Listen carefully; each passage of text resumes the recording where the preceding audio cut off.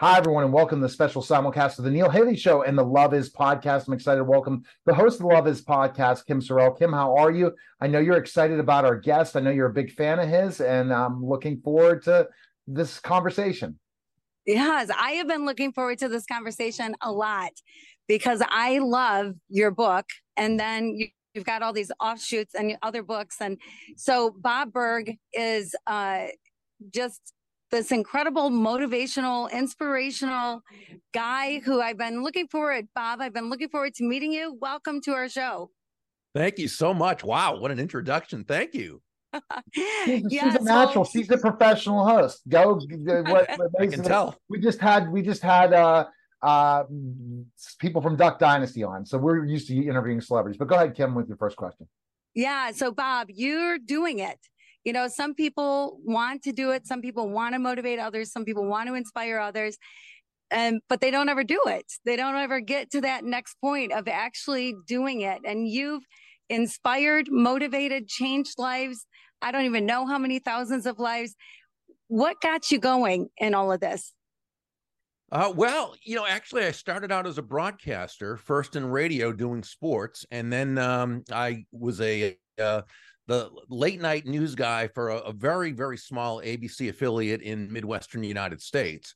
I was not very good at it. I could read the news. I mean, that's not but I certainly was not a journalist. And I found that I soon graduated into sales. But I knew nothing about sales, not on a formal basis. So for the first few weeks, I really floundered. I mean, actually the first few months, I had just no idea what I was doing. So I could make a lot of calls. I could see a lot of people, but it certainly wasn't very effective. Jim Rohn, one of the great speakers of all time and business philosophers, would have described that as I had the motivation, but not the information. Right. And that's important. Right. Now, information without motivation still doesn't work. But so you've got to have both. Well, I didn't have the information. And then one day I was in a bookstore and I was looking for something. I didn't know what. And I remember this is 40 years ago. And back then, books on sales and personal development were not something anybody knew about unless you knew about it already. So I really didn't know what I was going to find.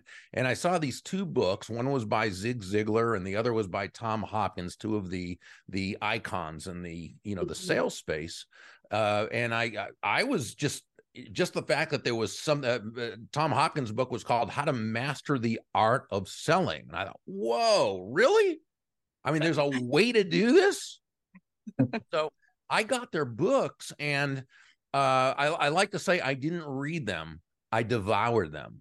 And I would just study night after night after night as soon as I got home from work into the wee hours of the morning, and I'm highlighting and underlining and taking notes and practicing. And within a few weeks, my sales began to go through the roof. Now, what that said to me was that if you have a methodology for doing something, if you have a system for doing something, and personally, I define a system as the process of predictably achieving a goal based on a logical and specific set of how-to principles, the key being predictability. If it's been proven that by doing A, you'll get the desired results of B, then all you need to do is A and continue to do A and continue to do A, and eventually you'll get the desired results of B. So once I had that, I had a lot of confidence, right?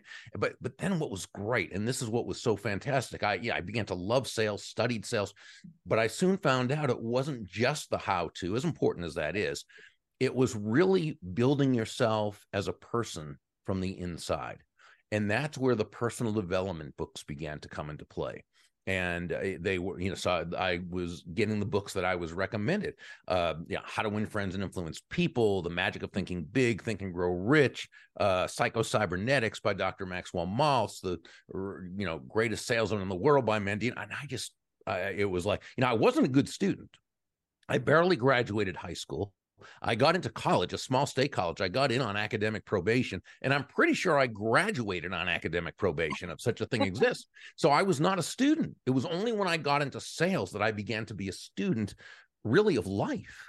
And that was the difference maker. So I just loved it. And as my sales success began to grow and eventually work my way to sales management of another company, I started showing other people how to do what was working, and eventually began a business where I started teaching. So teaching sales. So it was sort of that combination of sales, of teaching and entertaining, which Right. I love. So So that was pretty much that. And so, Bob, when I think about this specifically enough, where the sales light bulb went on for me about 2 years ago, or I'd say maybe a year and a half ago. Before that, I was okay at sales, felt all right at it. Now it's like it's easy because you figure out a system, you figure out what works, you figure out how you get to have conversations, and you learn from that process. Mm-hmm. And you say, and then you have the confidence. Confidence is such an important thing in anything we do. If we don't have confidence when we show up, we're not going to get results ever. No. And, a lot of that confidence has to do with understanding the value that you bring to the other person. Because, nobody, and I say this when I speak at sales conferences, nobody's going to buy from you because you have a quota to meet. Right? They're not going to buy from you because you need the money, and they're not even going to buy from you because you're a really nice person. They're going to do business with you. They're going to buy from you because they believe that they will be better off by doing so than by not doing so. Neil, in your days in the ring, the fans didn't show up because you wanted them to show up. They showed up because they felt they were going to receive the kind of entertainment, the kind of action, the kind of showmanship, the kind of everything that went into a really a demonstration of excellence when you think about it. And so, and it's the same. And, Kim, I know you have a huge audience, and they're not showing up because you want them to. They're showing up as you're giving them great value, and they love that. Right. And so I think that confidence comes from understanding the value that we bring to others. That's really what it's all about. I love that. I love the way you just put that, Bob. That makes so much sense. And those are great words that I just wrote down, and I'm going to be using myself. I'll give you credit for it, but those are great words of wisdom. And people do need to recognize their value for sure, and so that they can understand their purpose, so they can understand where they're going in life. But I love the go giver. I love just everything around that, because it's so true. When you give, just the universe gives back to you. I do a lot of work in developing nations. And I always feel like when I go there, oh my gosh, I'm going there to serve. I'm going there to work, but I can't outgive. Like, I'm not going there to get, but I always get so much more than I can possibly give. And what a concept is that? And you've been out there teaching that the joy, first of all, of giving and the return on giving. But it has to come from the heart, right? Yeah. And one reason that you receive so much from when you go into these other countries and do the work you do is because it's congruent with your values. And I believe that, happiness, which can be defined as the mental feeling of well-being, and I think that's a good definition. That's a dictionary definition. I take it a little bit further, and I say that happiness is a genuine and ongoing feeling of joy and peace of mind, the result of living congruently with one's values. So when you're doing things that are congruent, that align with what you hold to be important, what you hold to be of value, you can't help but be happy. Exactly. When you do what you love to do, it doesn't feel like work, and you want to keep doing it. And you have that drive every day to go out and do it. And I think that the giving part is such an important thing. The more you give to someone, the more you're going to get back from something. We don't know what it's going to be. It might not be from that same person, but giving gives you that motivation of what you're doing for somebody. So kind of explain giving in sales. How do you give in sales? This is, and it's a great question, because so when we talk about giving in the sales context, we're talking about providing, constantly and continually providing immense value to others. Now, what does this really mean? What is the value? Well, let's look at value in relation to price, because a lot of people think the two are the same, and they're not. So price is a dollar figure. It's a dollar amount. It's finite. is what it is, right? Value is the relative worth or desirability of a thing, of something, to the end user or beholder. In other words, what is it about this thing, this product, service, concept, idea, or what have you, that brings so much worth or value to another person that they will willingly exchange, let's say in this case, their money for this value and feel great about it while you make a very healthy profit. May I share a very quick Yes. example that, okay, so you hire an accountant to do your taxes, and she charges you, and we'll just name a round figure, $1,000. That's her fee, literally her price, $1,000. But what value does she give you in exchange? Well, through her years of hard work, her experience, her competence, and her desire to get to know you and your needs, wants, and desires, getting to know your business and how it works. She's able to save you $5,000 in taxes. She also saves you countless hours of time, and she provides you and your family with the security and the peace of mind of knowing it was done correctly. So she's given you well over $5,000 in value in exchange for a $1,000 fee or price. She gave you more in value than she took in payment. So you both won. You both profit. In fact, one of my old mentors, Harry Brown, used to say, in any free market-based exchange, and when I say free market, I simply mean no one's forced to do business with anyone else. In any free market-based exchange, there should always be at least two profits: the buyer profits and the seller profits, because each of them come away better off afterwards than they were beforehand. Now, here's the challenging part, though, that, yeah, what she did was fantastic. It was great. She gave you much more. But every other accountant can basically say they're going to do the same thing. So what distinguishes her, right?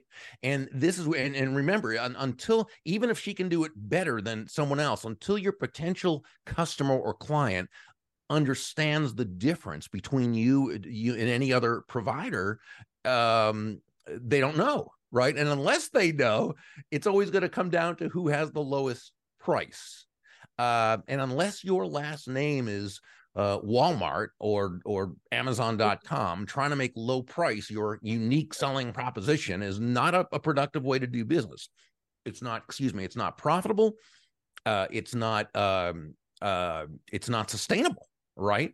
And so when you sell on low price, you're a commodity. When you sell on high value, you're a resource. So the question becomes, how do you communicate that additional value if basically what you're doing is kind of a commodity, right? Well, the short answer is, this is where you need to be that additional value, right? Because they're buying you before they're buying your service, before they're buying your company. So how? Well, the good news is there are dozens, if not hundreds of ways to communicate that additional value, but they tend to come down to 5, what John David Mann, and John David Mann's the co-author of the Go Giver series, and just a great guy and fantastic writer, what we call 5 elements of value. These are not the 5 laws of value in the book, which are the laws of value: compensation, influence, authenticity, and receptivity. These are 5 elements of value just within the law of value, right? And the 5 elements of value are excellence, consistency, attention, empathy, and appreciation. And to the degree that you can communicate one or more, hopefully all 5 of those elements of value at every touch point. So from the moment you meet that person, through the relationship building process, the follow-up and follow through, the sales process, the referral process, to the degree that you can communicate those 5 elements of value, that's the degree that you take price and competition totally out of the picture. Oh my gosh, such words of wisdom. Thank you so much for that. But you're absolutely right.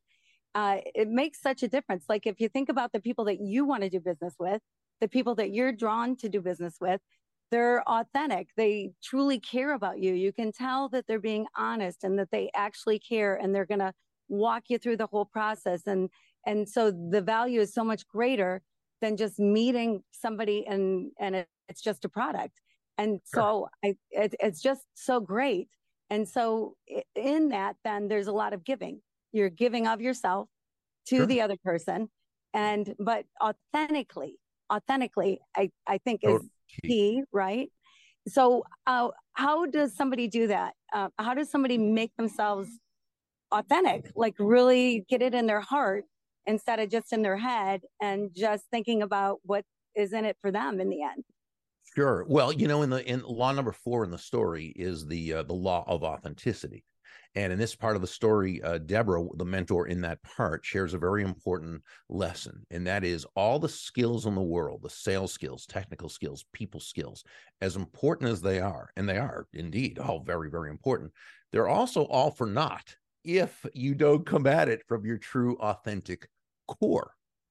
But when you do, when you show up as yourself day after day, week after week, month after month, people feel good about you. They feel comfortable with you. They feel safe with you. And why wouldn't they? They know who they're getting. That's where, the consistency comes into play, because people have a need. It's an aspect of human nature. We have a need to be able to understand our world. This in a world which is often very difficult to understand. We try to make sense of our world in a world that often doesn't make sense, right? And we crave that consistency.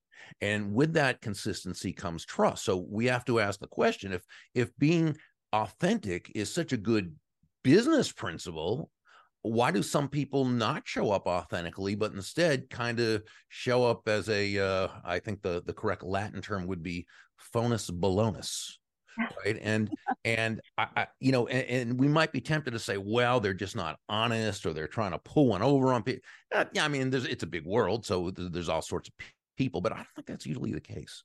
I think typically when you see someone really not showing up authentically, it has more to do with the fact that they just don't have the self-confidence to do so, because it's difficult to show up authentically when you don't feel you have anything worthy of showing up authentically for. Wow. And what can be so difficult about this, and I think this happens to all of us, as human beings, we're so emotionally close to ourselves that it can really, when we see we see other people's highlight reels and our own blooper tapes. I mean, that's just how it is. Okay. And so it can be difficult. We might have this great skill set. We've worked hard at it. We've perfected it. And yet, but we see the world through our eyes. Well, if we can do it, everybody else can do it. So it can't have that much value, right? So this is why I think it's so important to get with another person, whether it's a coach, formally or informally, or your sales manager, or a clergy person, or anybody, a friend who you trust, but who's not so emotionally involved with you that they can't see, right? You know what I'm saying? And really get to understand your strengths, your talents, your traits, your characteristics. So yeah, because I believe there's 2 types of value that we all have. There's intrinsic value. That's just by being born, by being part of the world, we bring great value. But there's also market value. And I define market value as that combination of strengths, traits, talents, and characteristics that allow you to add value to others in such a way that you will be compensated for it. We all have these assets of value, excuse me, but we're not always so good at recognizing it. Oh, wow. And where do you think is this learned all this, put this all together into your system and programs? From some of your stuff, but also some of the great gurus, right? Putting it together to what you are today. Well, I mean, since I began my self-education project, I guess, which was when I was in sales, when I started. I mean, I've been an avid reader, studier, student. So I learn from so many different sources, but I'm always trying to learn and always trying to study and improve and so forth. And so yeah, I mean, I certainly couldn't have made any of this stuff up on my own. I'm not that smart, right? But I'm a good student. I don't know if I'm a good student in terms of natural gifts. I'm really not in that way. I think one thing that helps me be an effective teacher is that because things don't come quickly to me, and it takes me a while, I have that natural sense of empathy for others who take time, and so I can teach on that level. But yeah, there's a lot of studying and a lot of people who I could name as mentors who haven't been alive for, since the Stoics, right? Yeah, it's so funny because you just talked about the fact that people need somebody like on the outside looking in, right? Because we think whatever gifts it is we have, wherever we excel, whatever we've been given, we think everybody's like that, like, Exactly. because it comes so naturally to us. And then just now you said that things are not a natural gift for you, or you're not seeing Right. the how great your natural gifts are. So I'm going to be your mentor right now and tell you some of what you said. That is who you are. Like, good for you. Like, own it. Right? It is who you are, because not everybody can do what you do. Otherwise, everybody just be a speaker and write books, but not everybody can do what you do. Well, So you certainly had to bring your own information in, as well as gleaning information from the greats, from so many people. I'm sure even people who haven't written books you learn from and grow from. And everyone, we can learn from all others. Absolutely. Yeah. So, Kim, I wanted you to ask your love question as the final question for today. Okay, great. Bob, first of all, thank you so much for everything. This has just been packed full of information. Great information. So appreciate it. Appreciate it all. Love your books. Love what you're doing. So I lived a year trying to figure out the true meaning of love. I'd gone through cancer, lost my husband to cancer 4 months later, and I wondered what love was.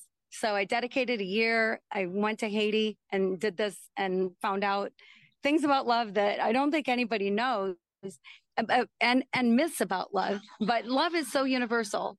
And one of the things about love is that you don't hang it up in a closet when you get home, or when you get to the office. You don't put it on a hook. It's who you are. And I think it goes back to authenticity. And I think it also goes back to love is not self-seeking. You're seeking the good of others. And so I'm curious, with everything that you do, where does love play a role in this? Oh, well, I mean, I think coming from a premise, I don't know if that's the right word, but coming from, let's say, a position of seeing the world through a lens of love is about the most powerful thing we can do. There's basically, and again, I didn't make this up. This is something I had heard, but you're either coming from a place of love or a place from fear, or a place of fear. Okay. And when you come from a place of love, that doesn't mean everything's going to go great and everything's going to go right and everything's going to, but it means that you have certainly created that benevolent context of success. Okay. When you come from a place of fear, now you're living in that on that plane of lack, and it's a lot more difficult for good, to come into your life. So to the degree that we can live, that we can come at everything from a place of love, I think we're 9 steps ahead of the game in a 10-step game. Wow, great answer. Great, thank you. Fantastic, Bob. Where's the best place people can purchase your books and learn more about you? Where's the best place to go? Burg, BURG.com is probably the best place. And while they're there, they can subscribe to my free daily impact email that I send out Mondays through Fridays. Fantastic. And what advice would you offer people to become more of a giver in sales? I think it's always understanding, and we kind of alluded to this earlier, but I think it's so very important. It's understanding that value is always in the eyes of the beholder.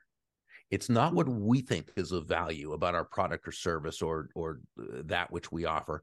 It's not what we think others should think about our product or service or that the other that we are. It's what they think. And as human beings, since we all see the world from our own unique viewpoint, what I call our belief system, okay, we sort of think that other people see the world pretty much the same way we do, and it just isn't true. So we've got to be willing to discover what what is sales? Sales is simply discovering what the other person needs, wants, or desires and helping them to get it.